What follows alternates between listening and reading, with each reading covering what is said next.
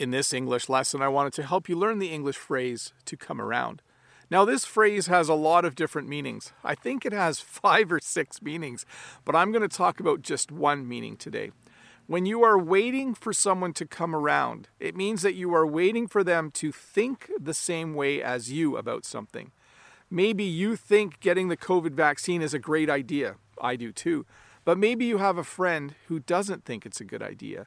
And you just hope that eventually they come around to thinking it's a good idea as well. So when you are waiting for someone to come around, you're waiting for them to agree with you or to think the same way as you. The second phrase I wanted to teach you today is the phrase to get your head around something. When you are trying to get your head around something, it means you are trying to understand it. You might notice that I'm wearing a jacket today and just a single shirt. I'm really trying to get my head around the fact that winter is probably over. I'm trying to understand and believe that spring is here. I'm just trying to get my head around it. Sometimes it takes me a while to get my head around it because I'm always worried that it's going to really snow hard and get really cold next week. Spring is kind of weird. March is a weird month. That can happen. But definitely, I'm just trying to get my head around the fact that spring is here. I'm trying to believe that it's here. I'm trying to understand that it is spring. So to review, when you are waiting for someone to come around to your point of view, when you're waiting for someone to come around, it simply means that you're waiting for them to think the same way as you do about something.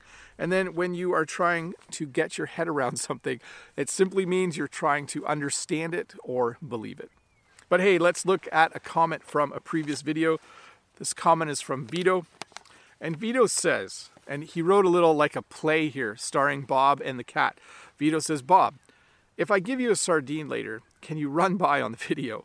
And the cat replies, that's fine with me. Maggie gives a couple smiley faces, and my response was this, that's how it goes. Haha.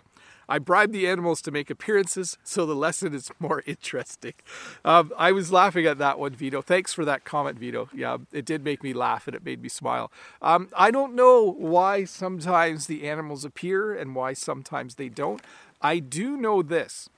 If I make my video later in the day, and if it's close to the time when Jen normally feeds Oscar and feeds the cats, if I make the video around 4 o'clock, I think sometimes the cats think I'm Jen, or they think I'm going to give them some cat food, and I'm not the one that feeds them. That's not my job. That's the job, one of the jobs that Jen does on the farm. If I was in charge of feeding the cats, I would forget quite often. And they are farm cats. I mean, they do hunt and they do find their own food, if you know what I mean. But we do feed them as well. We're not going to just let them live in our barn without giving them cat food every day. So we do take care of our cats. Sometimes there's a lot of them, though. And I know my daughter loves the fact that we have many, many cats.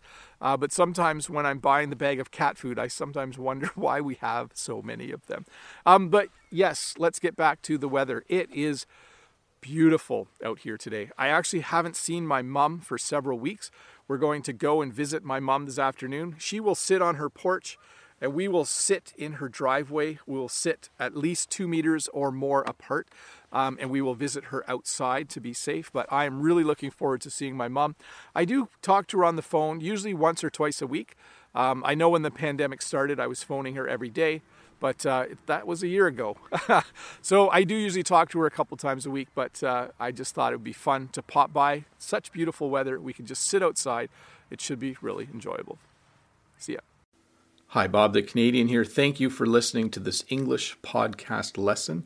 If you would like to support me in the work that I do as an online English teacher, please visit patreon.com/BobTheCanadian.